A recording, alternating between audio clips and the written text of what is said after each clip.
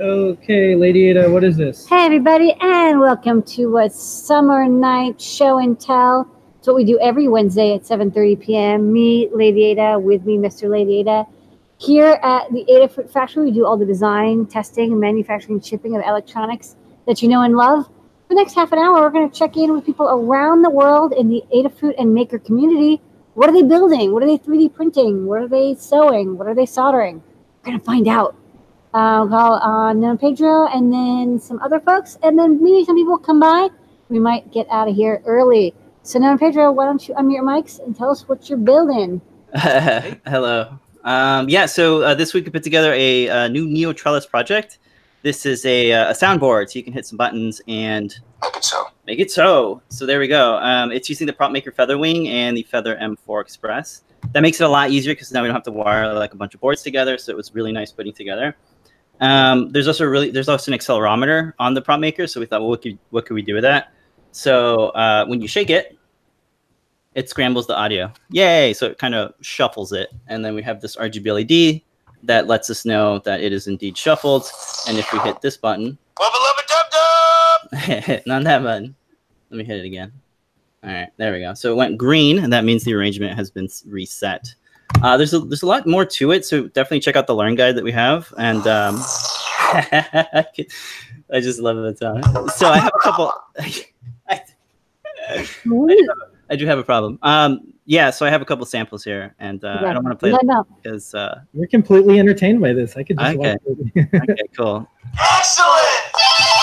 All right, so obviously you can put all sorts of different sounds on it. It's all written in CircuitPython.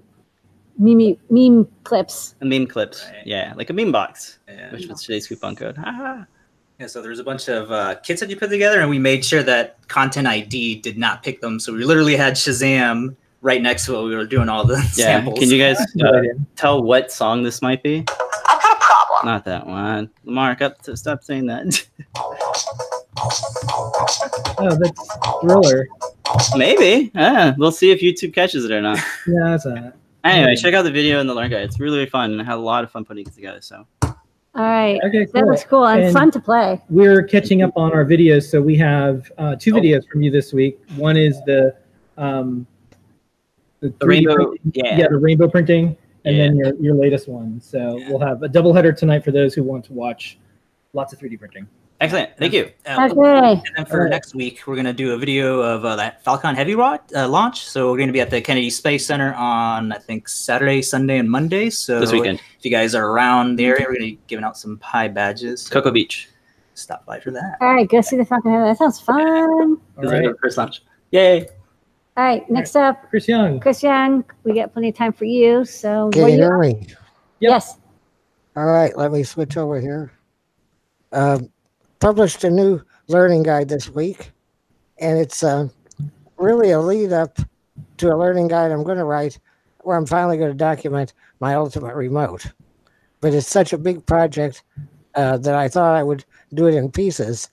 This is a screenshot from my ultimate remote, and you can see I've got some custom symbols on the second row there. This is how I control my cable TV box, my DVR. And you've got a previous channel, rewind, play, fast forward, pause, stop, next channel, and so on. And a bunch of arrow keys. Here's another screen. This is where I do my mouse control. That second row is all the directions that you can move the mouse. And the fourth row is like home, page up, and so on, page down. Here's another screen I implemented for a different assistive technology box. It's a complete keyboard. I've even got the function keys down there across the bottom of the screen. So all of these had to be made using custom fonts. You can convert any font using a font conversion tool that you've got in the Adafruit GFX package. But it really, finding all those different symbols and trying to convert them was just going to be too much of a hassle. So I actually drew out the bitmaps and wrote a little utility that displays them so you can see what you're doing. And I'll show you kind of how it works. Hang on a second here. Wake up. Mouse 8. 8, 9. Click. Go to sleep. This is a section of the code. I don't know if you can see on the left there. I've drawn out a little Bluetooth symbol. Yeah. Using just kind of ASCII text. Okay. And what you do is you draw that out kind of just using comments to see what it's going to look like. And then you can put together the bitmaps. The data is on the right there. You just look at what column I've put an X in, and then you convert that binary to a hex value and plug it all into a sketch, and it creates the custom bitmaps for you. And so that's how all of these various symbols that I just showed you were made, just by sketching out in a comment what bits were on and what bits were off. I scroll through here. You can see different ones, channel up, channel down. And so anyway, I just illustrated how to do that. The trick is you have to make everything 16 pixels wide so that the bitmaps come out on a complete word boundary. Or you could do 8 pixels wide and have them come out on an 8-bit boundary. But that's what makes it possible to sort of roll your own by hand, is by making sure that everything is an even multiple wide. And it works. So that's how I created my custom fonts for the Ultimate Remote. And my next job is to document everything else about it. Right now, Bill and I are working on designing a new case that's going to be a little bit more useful to people other than me. You know, it's one thing when you design something for yourself and you just kind of throw it together to meet your own needs, but then you say, I'm going to publish this. People don't want to see that junk that I threw together. You know, we want something nice and pretty, and hopefully a week or two, a couple of weeks maybe, we'll have something to share. All right. Oh, it looks great. Thanks so much, Chris. Look at that beautiful font, actually. I love it. You got the function keys, and like every icon is exactly what it is. Like the delete key looks just like the delete, the return, the page up. Like even looking at them, I'm like, oh, that's end and home. I can just immediately tell what they're supposed to be. So that's cool. Yeah. All right. That's it, folks. Thank you. All right. Next up is Bill. Hey, Bill. Hey, guys. How are you? Hello. Good to see you. Good to see you, too. By the way, if you haven't seen it, so the remote that Chris is talking about, there's a video we made when I was out there where I walk through Chris's house and show everything that he controls with that little box with the remote. It's really kind of amazing. So I'm looking forward to his guide. That's not what I've been doing. So what I've been doing, let me make sure I can see myself here, is these, Lamore. I've been doing these. They're cool looking. How did you do those? This is amazing. I have actually no idea. Yeah. So I missed these. I really missed them. I was actually looking for them. I talked to Mike Burrell about when are we going to get some good pinout diagrams for the Pi Gamer. And he's like, oh, I don't have an artist to do it. And, you know, it's going to happen someday. And I'm like, well, I kind of do lots of Inkscape stuff for my day job. Would you like me to put it together for you? So I did. And so I can actually show you briefly what this is. It's, if you haven't seen it, these are the old, I don't know how you say the name, Pig Apex. Pigianti. His name was Pigianti. Yeah, he disappeared or something happened. And so that was that. So, well, I'm not an artist, but I'm a good mimic, right? And I know the tools pretty well. And so I made diagrams. This one's for the M4 Express, and I actually have got a jump start on the Pi Gamer now as well. And then I got to do a lot of research and learn a lot about the SAMD chips, and then go back and forth with Lamore on what should actually be on these. So I'm really happy about these. I think we're really close to right on this one, right? We're about done. That one was good. Yeah, I think that one's ready to go. I think one of the things that's also really nice is, you know, you're going to have the original files that we can edit. So that one of the challenges is people, they make beautiful pinout diagrams and we love them and they're wonderful. But then there's always a typo, which is totally normal and it's not a big deal. You know, these chips are very confusing and sometimes the data sheets are even wrong. But then we can't edit the files. So what I really like is that you're going to give us the original files so that we can go back and update them, because if you have a diagram and even one or two things are wrong, it's kind of almost not worth having it, which is really tragic because Right. it confuses more people than it helps. Yeah, and I actually made a video, and I made it for you guys, and then we ended up sharing it publicly about how to make these and some tips that really they're not that hard if you set it up ahead of time and make a good grid. It's kind of like when you're in Eagle. If you set the grid up right, that's half the battle, right? That's right. It's the same kind of thing. So I made that for you guys. Software. Maybe when you're done, if you or Chris want to actually write a guide on how to make those, I think that would be like the tool of the tool, because people are always asking us, how do you make these? And we said, well, we paid this fellow who's unfortunately, gone.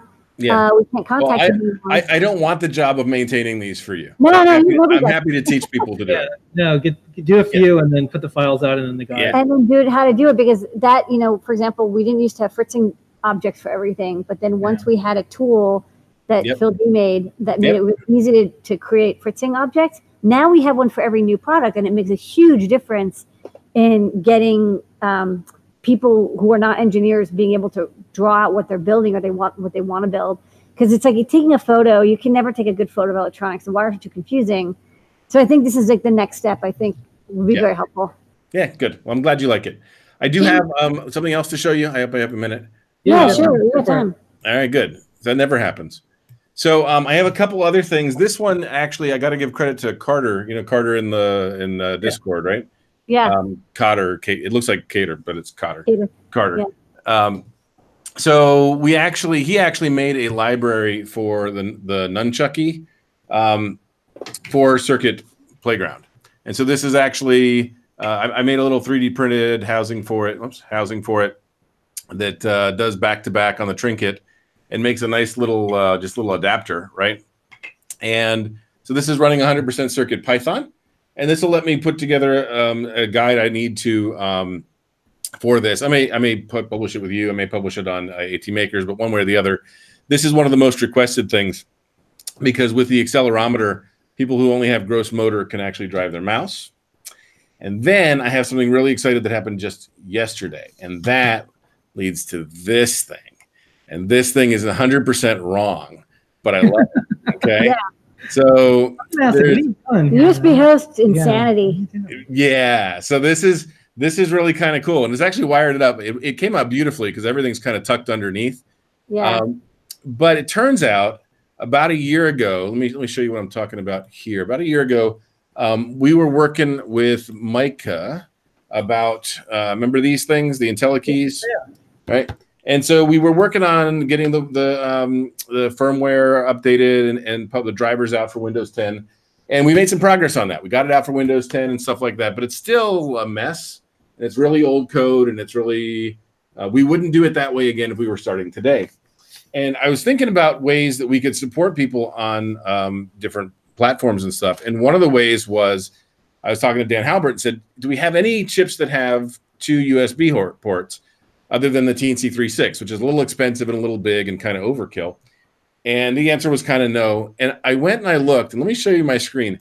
I was saying what I really want to do is I want to actually make a device. Sorry about really, that's the only time it has ever shared the right screen. Okay.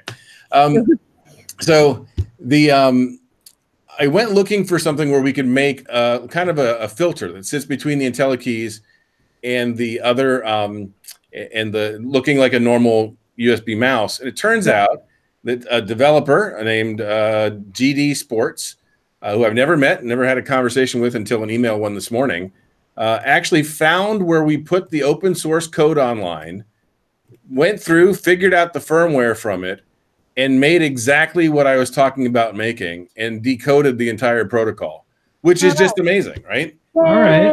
Right? Open source wins.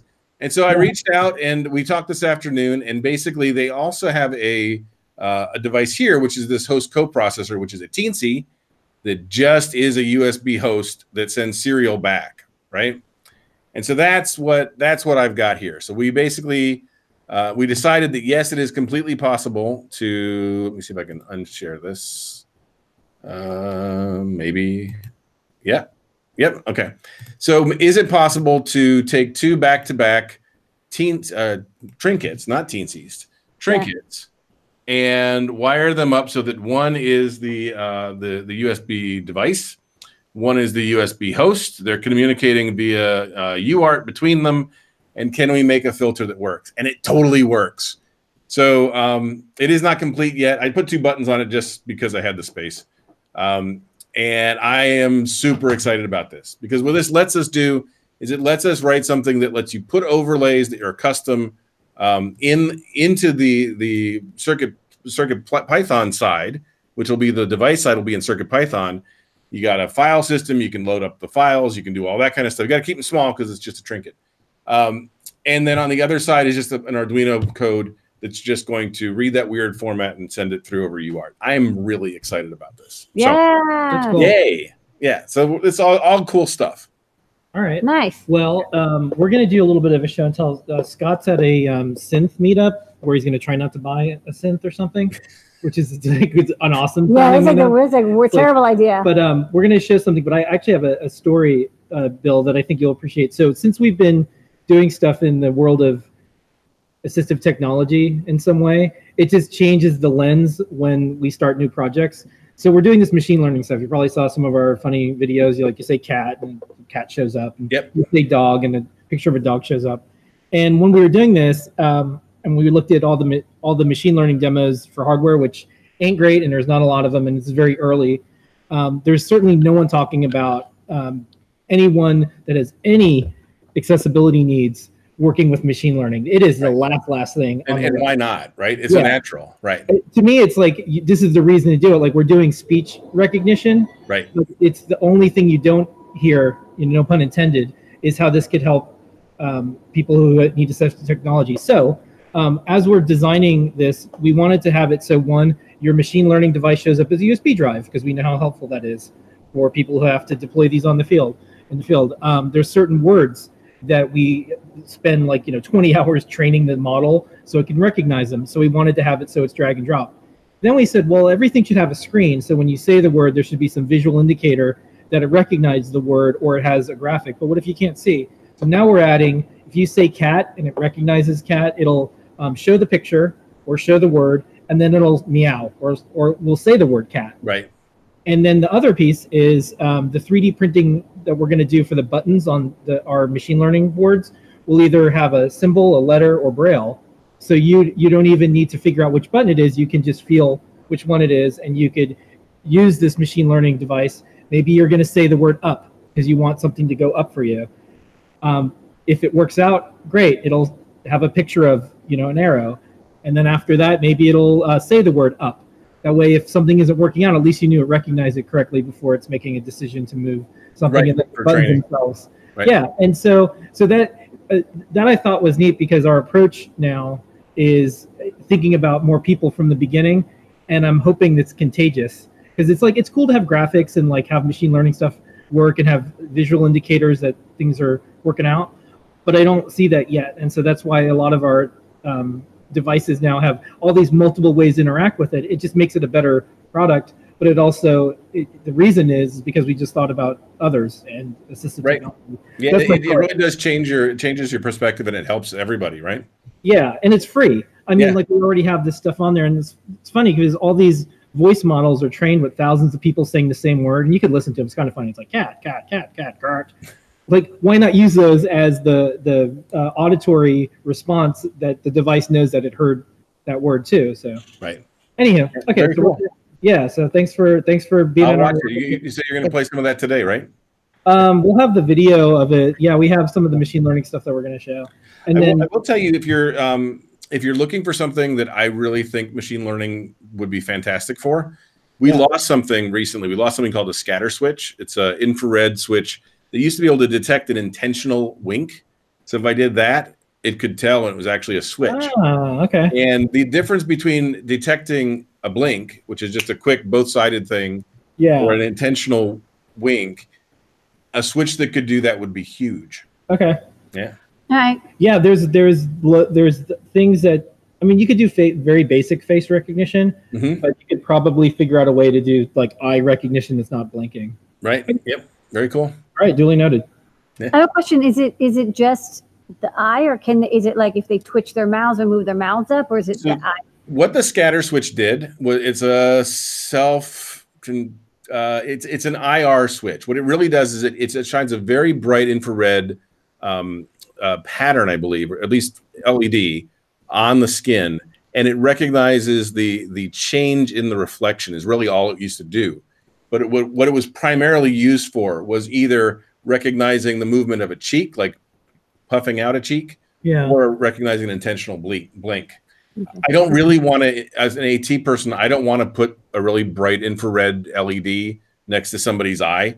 So I'm kind of looking for a different technology to solve the same problem, right? I think a vision, that would be good for vision. Yeah, and like the thing is, we don't want to do machine learning where it's like taking your photo and uploading it to the cloud. We just want non-network connected machine learning that's like, I mean, even if you had to tell someone like, hey, if you could put like a little triangle right here, instead of a bright light, it could just be like a little bit of makeup that just like, here's a little triangle that moves. Yep, it's got to move differently when you blink, though, right? Because blink is a so that's interesting. By the way, Limor, while I have you, I noticed the PDD pins were pulled out onto the feather wing. Is that intentional on the What's PDD?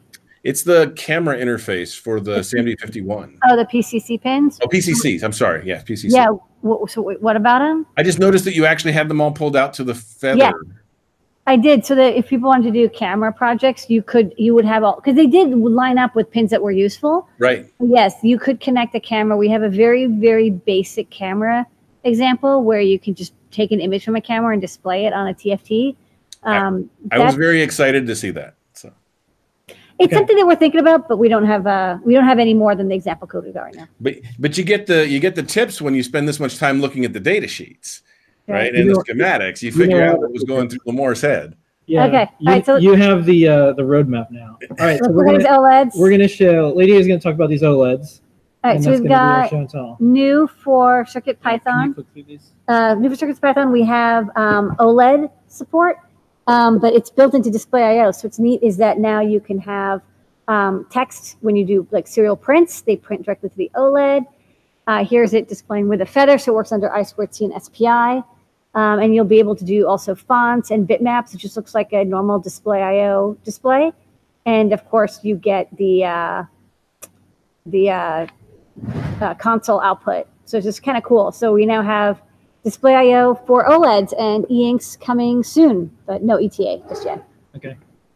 Show all these. Yeah, I showed them all. Okay. All right, thanks everybody. Well, that is our show and tell tonight, everybody. Thanks so much for tuning in. We're here every single week, 7:30 p.m.